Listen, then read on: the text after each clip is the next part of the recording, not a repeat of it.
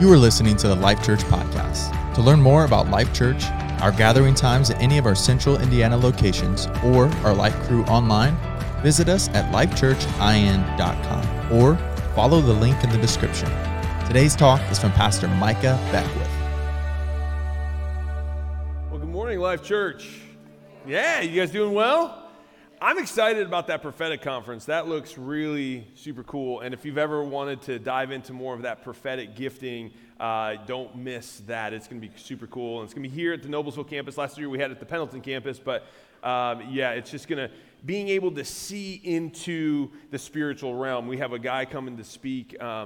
His name is Michael Van Vlyman, and he's very good at seeing into that the spiritual realm, between where heaven and earth meet. And so he's got some cool stories, and he kind of teaches you how to see what's going on beyond the natural veil. And it really is. I mean, we are in a battle between spiritual powers. And when you can see, when you can discern, hey, this is a spiritual battle, here's a spiritual enemy coming against me, it helps you fight the battle in a much more effective way. So you got to know your enemy in order to be successful in warfare, and so we want to equip the church here at Life Church to be able to do that, because we know we're getting bombarded by the world, we're getting bombarded by the spiritual darkness, and then you're getting bombarded by other things too. Your own flesh is attacking you at times. So there's a lot of ways that you have to learn to walk through this life. But God's equipped us. He's given us the strength and the spirit to be able to do so. So that's what we want to do here at Life Church. If you're new,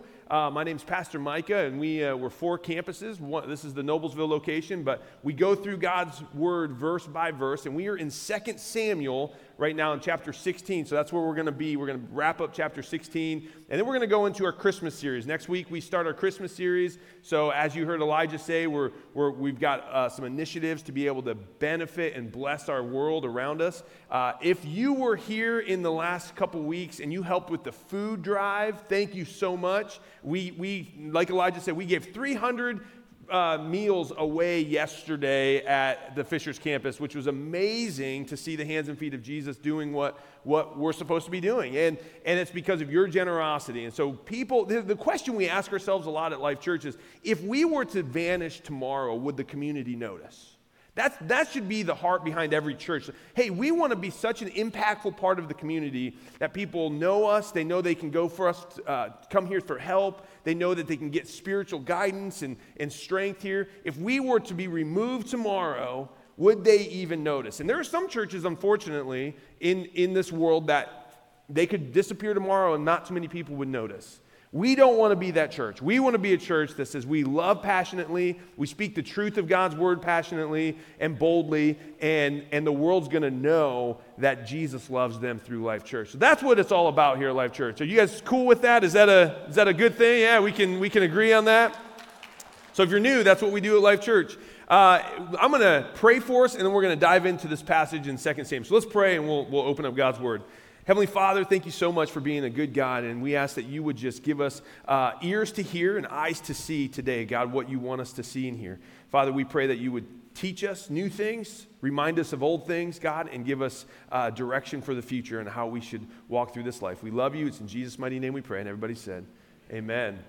Okay, so Judah first. If you were here a couple weeks ago, actually 2 months ago, at our first Wednesday service, we talked about what the word Judah means, and we're going to dive into that more. And just so you know, we've got some shirts that just came in this week, and it says this. It says Judah first on them, and it has Judges 20, verse 18, and it says send Judah first. And it's a reminder, this is how we fight our battles. And so you can get these shirts out at the welcome desk. And again, we talked about it at the first Wednesday service. And then it just so happened that we were coming onto this message. And you're going to see what David does when he is met with hardships in the world. He Judah firsts. And I'll explain that in a second. Just so you know, though, the word Judah literally means to praise. And when you are going to be attacked, when you're going to reap the consequences of stupid decisions that you make, just like David's doing here in this passage, we're seeing his sin is causing him to go through what he's going through.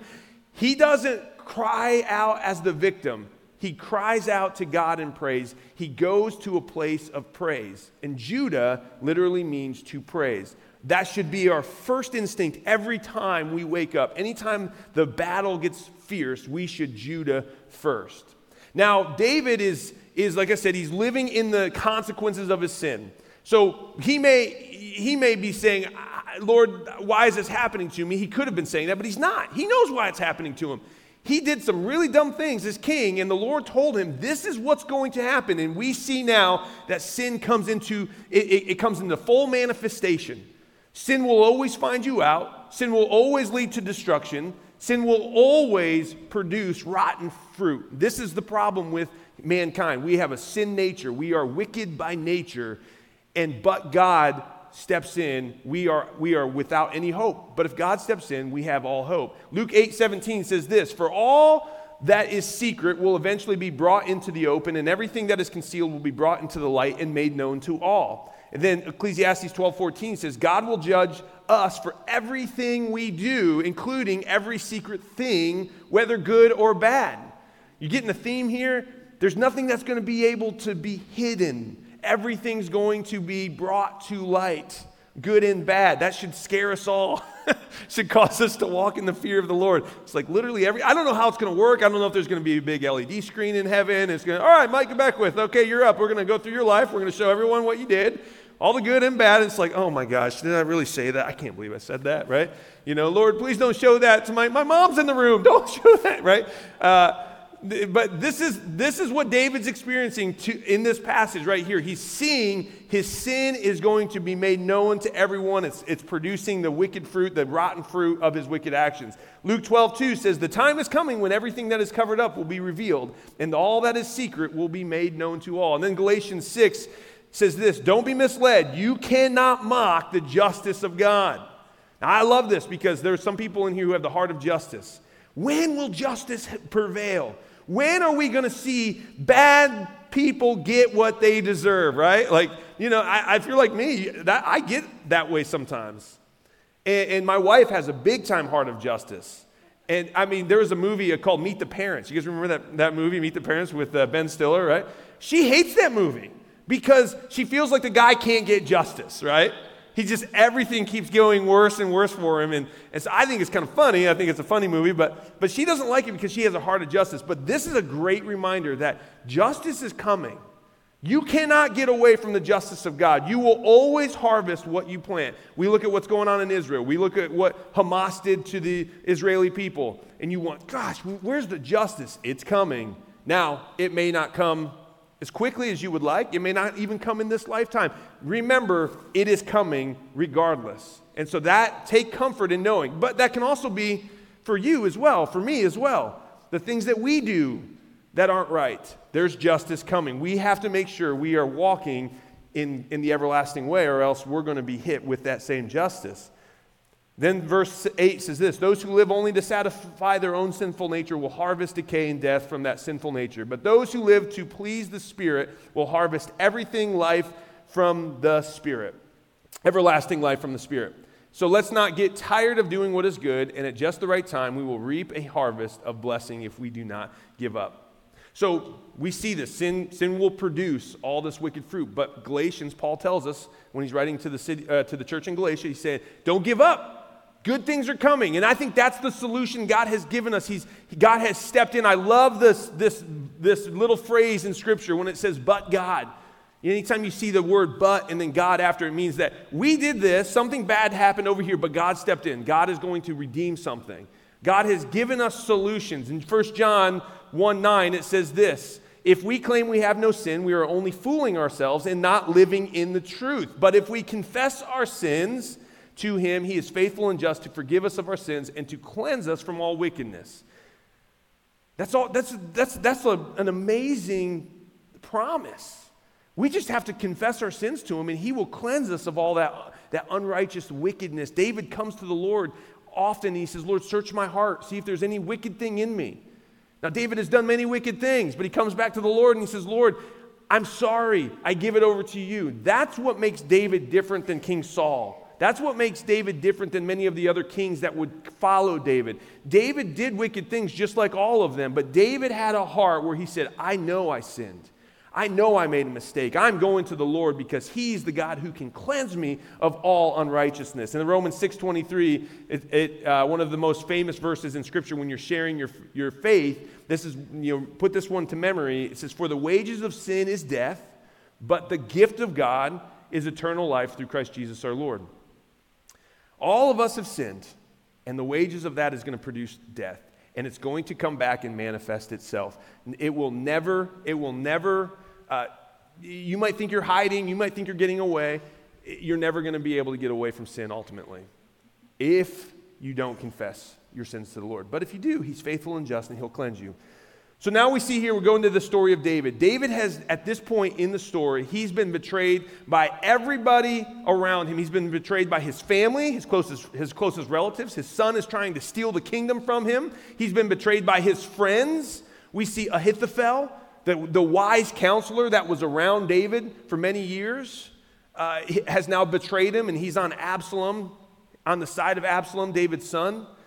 And then even the beloved city, the city of Jerusalem, that David just absolutely adored, has now turned its back on him, and all of Jerusalem is now siding with David's son Absalom in this battle, this civil war that is happening. He's entered one of the lowest points of all of his life, and it goes back to it's all because of his sin.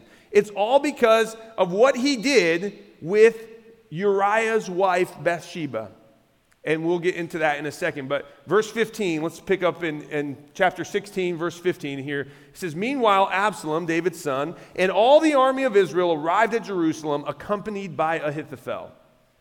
Now, this shows you right here, the whole tide has changed. There is now a new king. There is now a new leader in the city. All of Israel and the army with him is entering into Jerusalem. It's over for David. If you're in any type of, if you're a historian, a world historian, you will see that when a new king comes in, the old king never regains power. I mean, very rarely does the old king come back into power. I mean, it hardly ever happens. So this would seem for all of Israel that David, the legacy of David is now done. It is over. We got a new king. Let's move in that direction. All of Israel and the army is with Absalom, even Ahithophel. So what do you do when you're at this point? When you come in, if you're David, what's the first instinct? Maybe you run, maybe you fight, maybe you go and you just go to another nation, find exile and create a new life. No. David didn't do that. David worshiped. David, Judah first. David went to the Lord and gave him praise for who he was. And you may be saying, well, where is that in this passage? Let me show you right here. If you go to Psalms, it'll tell you when David wrote a lot of these songs of praise to the Lord. Psalm chapter 3 says this, a psalm of David when he fled from Absalom, his son. Verse 1, listen to the heart that David has in this. He's putting everything in God's hands. He's trusting God. The world is crashing in around him, and he runs to the Lord in his time of trouble. He Judah first. Lord, how are they multiplied that trouble me? Many are they that rise up against me. Many there are who say of my soul, there is no help for him in God, Selah. Selah is a musical term. A lot of scholars believe that this was a song, so this could have been a musical break. It could have been a pause for remembrance or just take a second to reflect and meditate on what was just said. So when you'll see that word many times in the Psalms, the book of Psalms. But thou, O Lord, art a shield for me, my glory and the lifter up of my head. I love that verse. Everything's crashing in around me, but Lord, you are my shield. You are my glory, and you will lift up my head. I mean, David, there's no glory if you're David at this point in the natural realm. Everyone sees David as, the last week we saw Shimei was throwing dirt on David as David left the city. He was mocking David. He was cursing David. There's no glory naturally, but David says, Lord, you're my glory. I know where to go. You're the lifter of my head. I cried to the Lord with my voice, and he heard me from his holy hill, Selah. He knows that God's there. He knows that God is listening and sees him in his despair. How often do we get that sense that, God, are you even there? Everything around me is crashing in around me, and Lord, I don't even think you're there anymore. And yet David says, I know you're there. I don't think he felt that God was there. I think he believed God was there. There's a big difference between your feelings and the truth. Just FYI. We have a culture that believes feelings is truth. No, your feelings are not truth. Your feelings might be aligned with truth sometimes, but very, very, very rarely is that the case, because even the Bible says that the human heart is wicked. It's deceitful, desperately wicked. Who can even know it? It's basically saying your heart, where all of your feelings, your emotions come from, it's deceitful. Don't trust it. David, I don't think, felt God was there. David believed, he knew God was there, and he spoke that God was there. He says, God, I cried to you with my voice, and you heard me from your holy hill. I laid me down and slept. I awoke, for the Lord sustained me. I will not be afraid of the 10,000s of people that have set themselves against me on all sides. And we'll come back to that 10,000 phrase at the end of the message here. Oh, arise, O Lord, save me, O my God, for thou hast smitten all my enemies upon the cheekbone. Thou hast broken the teeth of the ungodly. Salvation belongs to the Lord. Thy blessing is upon thy people. Selah. David went to the spiritual weapon of praise when everything around him was falling apart. Do you do that? Do I do that? Is that our first instinct? That should be. We have got to learn to Judah. We've got to learn to praise God in the storms. And I said it earlier, Judah literally means to praise. Now, it's interesting that if you look at how Jesus is referred to in Scripture, Jesus is often talked about as a lion, but in Revelation, we see that Jesus is referred to as the Lion of the tribe of Judah. Now, think about that. Lions are powerful. When lions get up and move, like the whole animal kingdom, gets out of the way, right? Things happen when the lion moves. But he's coming from the tribe of Judah. Revelation 5 says this, but one of the 24 elders said to me, stop weeping. This is John. John is having a revelation of what he's seeing in the last days and in the heavenly realms, what he's seeing. And he looks up and he sees that there is a battle, and there's a scroll. There's scrolls that need to be opened, and nobody has the strength to open them. And so he's crying. He's saying, I can't believe that we're here and we can't get these scrolls open. There's not going to be any victory. And one of the elders, one of the 24 elders sitting around the throne, said to John, stop weeping. Look, the Lion of the tribe of Judah, the heir to David's throne. Some translations will say the root of David. The root of David has won the victory. That's the Lion of the tribe of Judah. The Lion of the tribe that praises has won the victory. Judah, when you are looking at the world and it seems lost and all seems lost, go to that Judah first mentality. Judah first means to praise first. That should be the response of every child of God when it comes to how we go into our battles.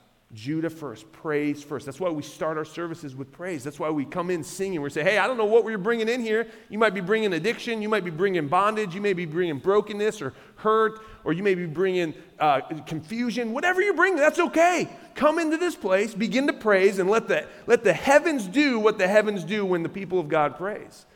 The battle begins to turn in your direction the moment you start praising, when you Judah first.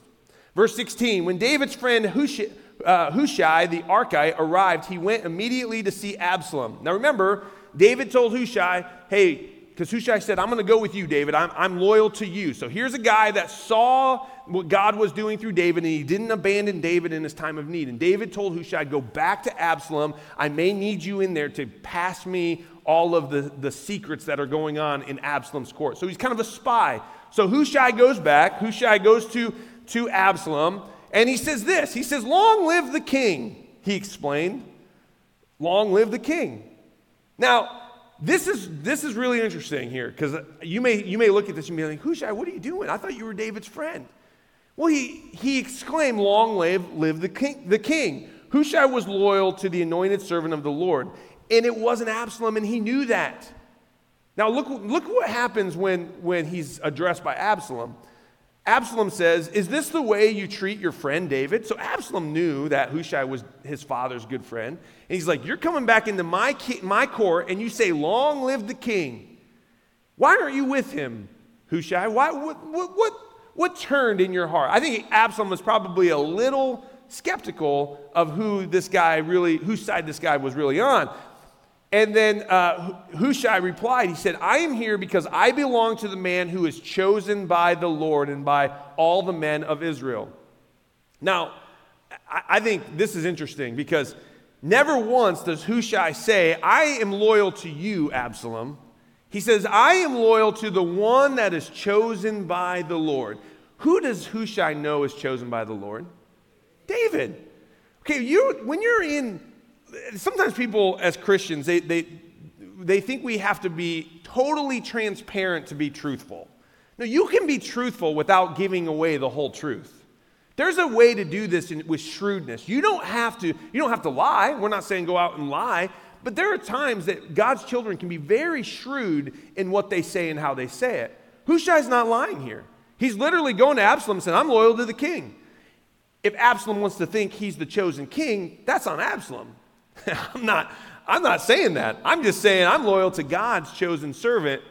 And Absalom, I know in my heart of hearts, it ain't you. But I'm going to let you think it is you. There's a great passage or a great clip in Narnia when The Lion, the Witch, and the Wardrobe, when the fox who's captured, I don't even remember this, the queen has Edmund, and she's basically trying to keep grip on her reign.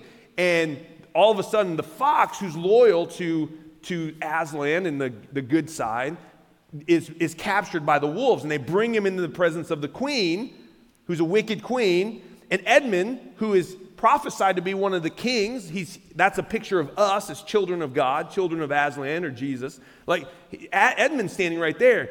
And the fox says, I am sorry, my majesty, I've let you down. And the queen says, don't try to flatter me. And the fox looks at the queen and says, all due respect, madam, I wasn't talking to you. Ooh, I mean, that was good. That's one of those where I'm like, okay, well, you're probably going to die, but that was really, really cool what you just did there, right? But it was just that he was looking at the anointed one, right? He was seeing what Hushai, the fox really, honestly, is kind of a picture of Hushai in that moment. He's saying, you think you're the ruler. No, you're not, because the one who created all of this says this person's the ruler. And I'm going to go with him. I'm siding with Yahweh on this one, not you, Absalom. Verse 19, and anyway, why shouldn't I serve you? Just as I was your father's advisor, now I will be your advisor. So this is interesting because sometimes people will use Romans 13 or a passage like this and say, hey, Hushai is serving the anointed ruler. And we've got to submit to the authority that God has raised up, which is true. Romans 13 says this. It says, everyone must submit to the governing authorities, for all authority comes from God, and there's no position of authority that has been placed there had it not been by God. So anyone who rebels against this authority is rebelling against what God has instituted, and they will be punished. Now, I want you to stop here. If Absalom, the narcissist that he is, he could, if they would have had Romans 13, it wasn't written yet, so this is just my, making the connection here. If Romans 13 would have been around, and Absalom was sitting on the throne, he could have used Romans 13 to his own advantage. He could have said, hey, I'm on the throne, therefore God must have wanted this to happen, so you all have to submit to me, and if you rebel against me, now you're rebelling against God. Would that have been true for Absalom to say that? No. It wasn't the authority God raised up, was not Absalom. Absalom might have been sitting in the throne, but it wasn't God's authority. Don't think that you have to submit to somebody sitting on the throne because they are the authority God raised up. That's not what God is saying in this. God is saying, know the actual authority that I've raised up first and foremost, and submit to that authority. Remember, what was her name? Veruca Salt from Willy Wonka. You guys remember that? She was the spoiled little girl that wanted everything and her dad would give it. She was running the household. Was she the authority God raised up? Like as a child, are children allowed to be the authority that God raises up in a home? No. There's some really bold parents right there. Heck no! Oh, yeah! He's like elbowing your son. You're like, did you hear him? Did you hear him? Right? No, but sometimes we have seen this warped twisting of that authority. Now, Veruca Salt, or the child, was running the home, and the father was submitting to her, not the authority God raised up. Okay, and I'm saying that this happens a lot in our culture. We saw in 2020, we saw many people say, I had to submit to the governing authority because of Romans 13. When the governor or the mayor told me to shut down my church or to shut down my business or to, I'm essential or they're non-essential, I have to submit because God said Romans 13. I will argue, and I truly believe, that you submitted to the wrong authority if you went down that path. What's the authority in the United States? I'm just going to give you a little education, because if you don't know this, how can you submit to the right authority if you don't understand the authority structure? If you don't know that the child's not supposed to be the authority, you would have looked at Veruca and you would say, well, she's sitting on the throne of that family. I guess that's the authority God raised up. I guess that we have to submit to her.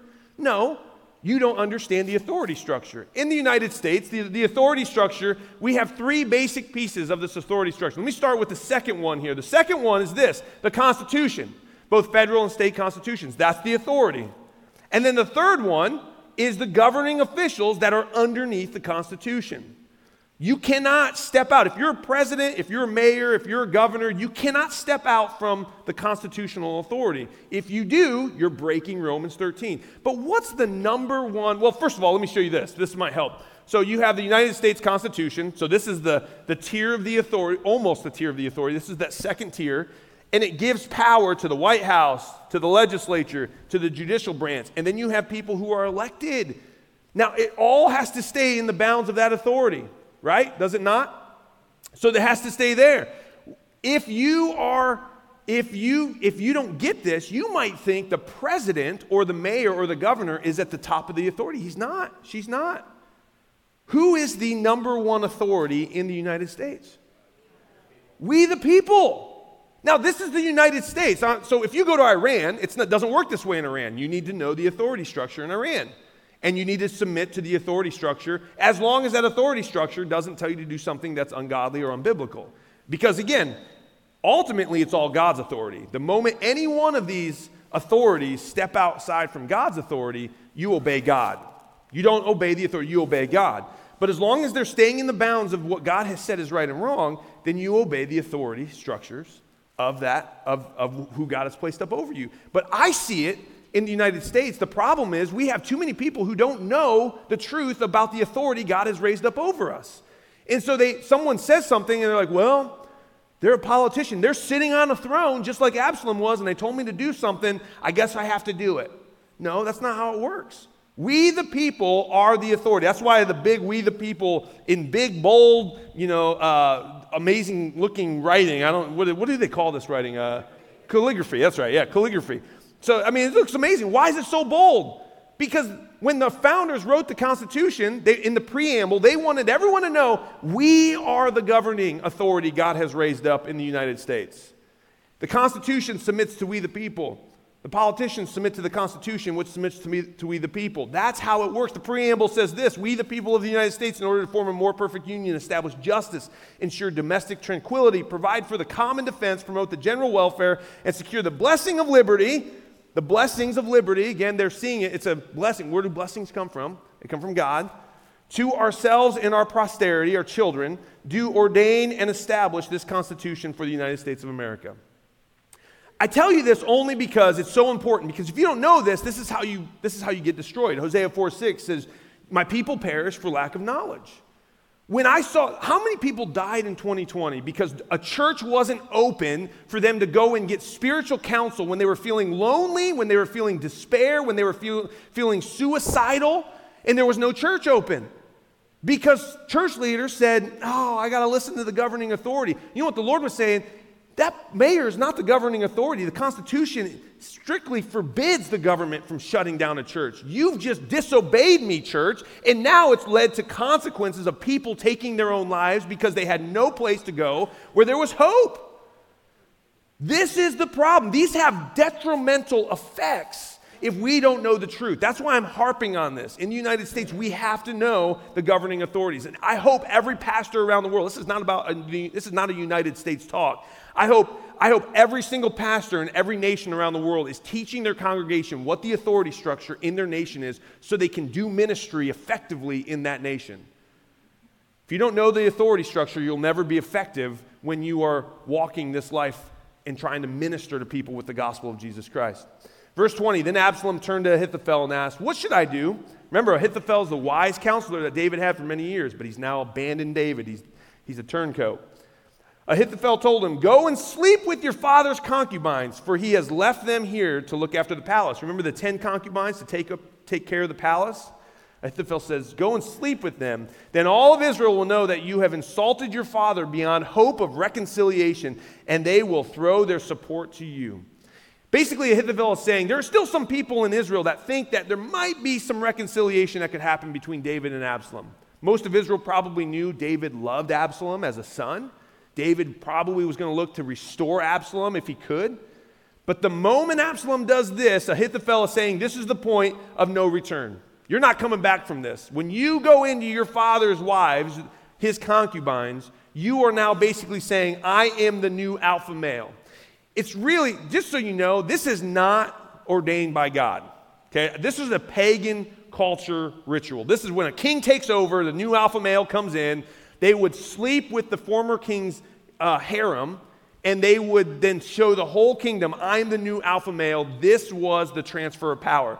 Praise God that we live in a nation where we have a peaceful transfer of power. Let's not take it for granted when we see every 4 years power is being transferred, that it doesn't have to be like this, right?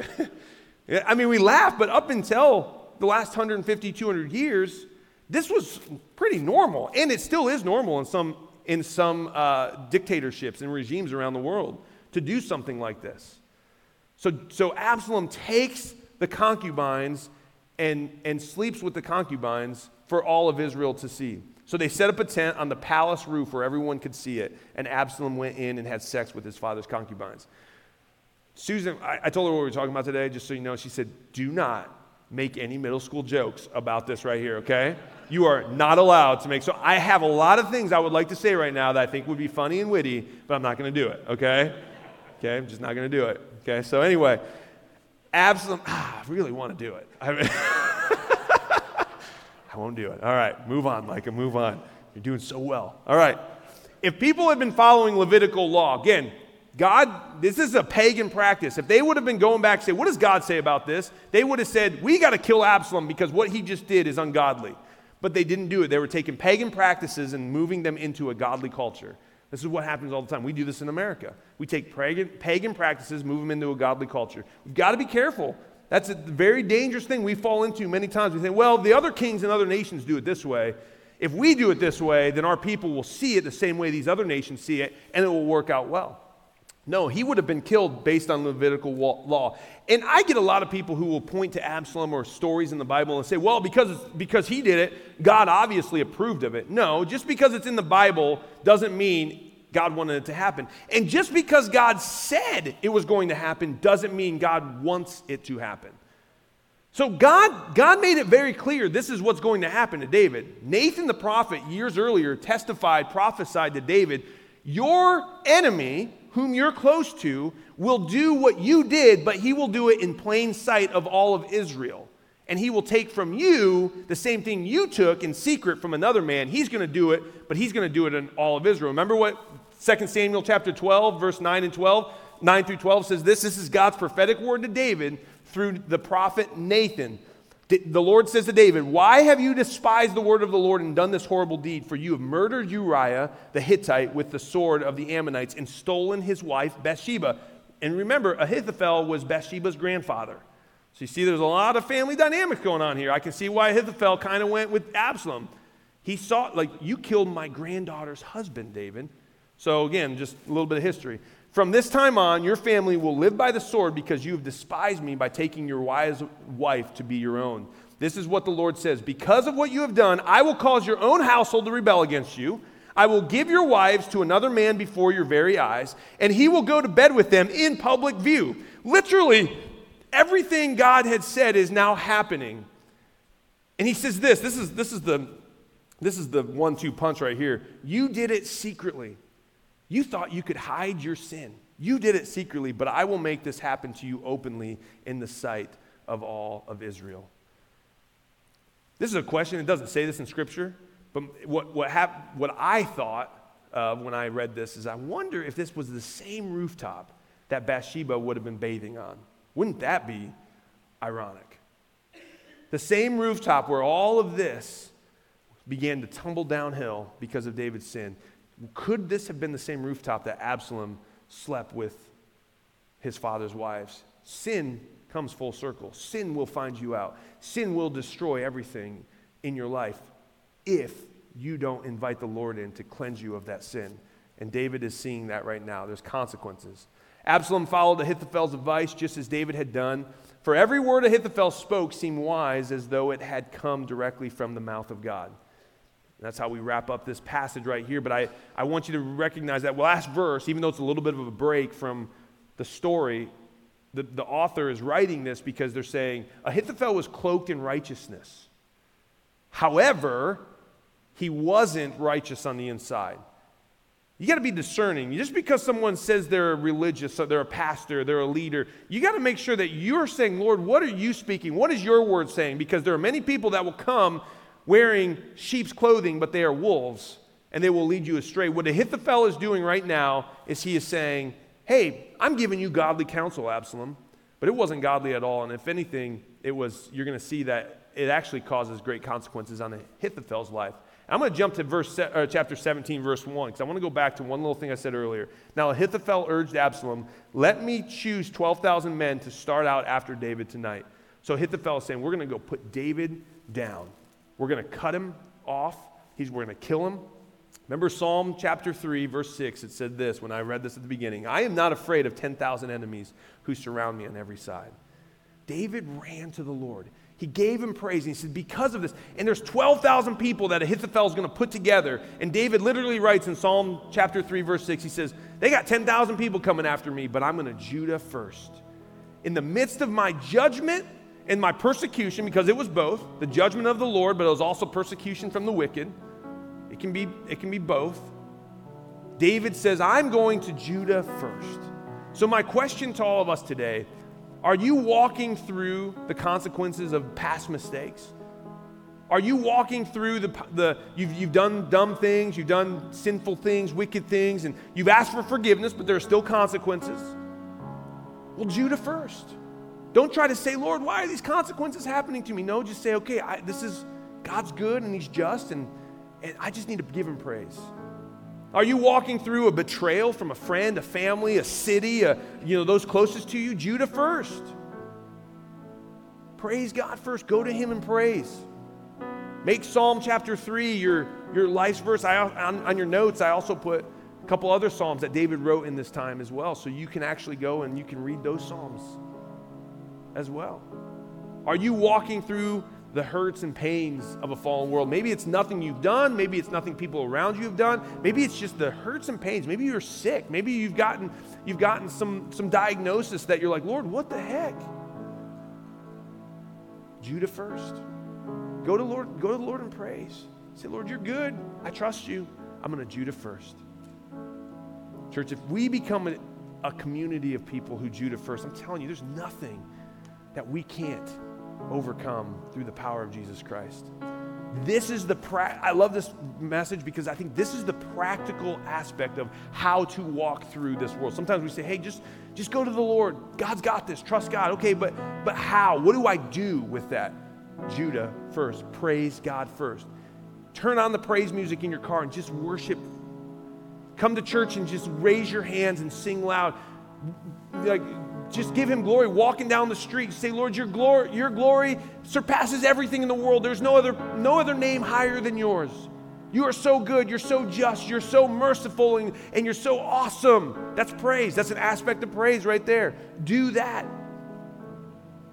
That's how you overcome whatever it is that the world or your consequences or the pains of those who have betrayed you. That's how you overcome those things. Judah first. I'm going to ask you to bow your heads and close your eyes and just take a moment in your own heart. Just give God praise. Just practice this. This is something you got to practice. Spiritual warfare takes practice, and just say, Lord, I give you praise now because you're this to me. You've done this, or this is what your word says you are. And if you can't think of anything, just say, Lord, I give you praise because you're great. Simple little praises like that.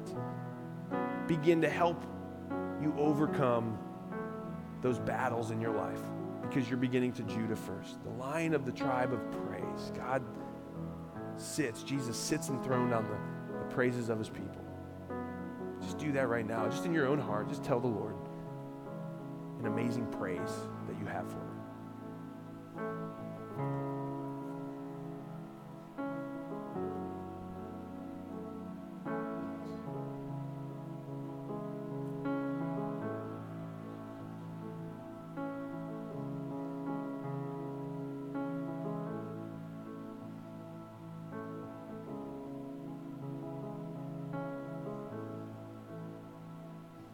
Praise God, from whom all blessings flow. God, we give you praise. You are great. You're majestic. You're wonderful. There is no name like yours. There's never been anyone like you. There will never be anyone like you. You are the great high king. And we worship you and praise you now. No matter what this world is throwing at us, God, all of the chaos or the confusion or the hurts and the pains, the betrayals, whatever it is, God, we just come in here and we say, we give you glory for being holy, holy, holy. The Lord God Almighty who sits enthroned over the entire universe. Worthy is your name. Worthy is the Lamb that was slain. We praise you, God. Let us be a people who constantly Judah first. Judges chapter 20, verse 18, it says, send Judah first. I pray, God, when we see those shirts, when we see that scripture verse, it's just a reminder to send Judah first. Send the praises out first in the heart of the battle. Just like David did, he turned to you. Let us be a people who turn to you as well. Lord, we love you and we praise you. It's in Jesus' mighty name we pray. And everybody said, If you were encouraged by today's talk, be sure to rate us, share with a friend, and hit subscribe on Spotify, iTunes, or wherever you stream your podcasts. Our mission is simple. Come to life, connect to grow, find your purpose, make a difference. Thanks for listening to the Life Church Podcast.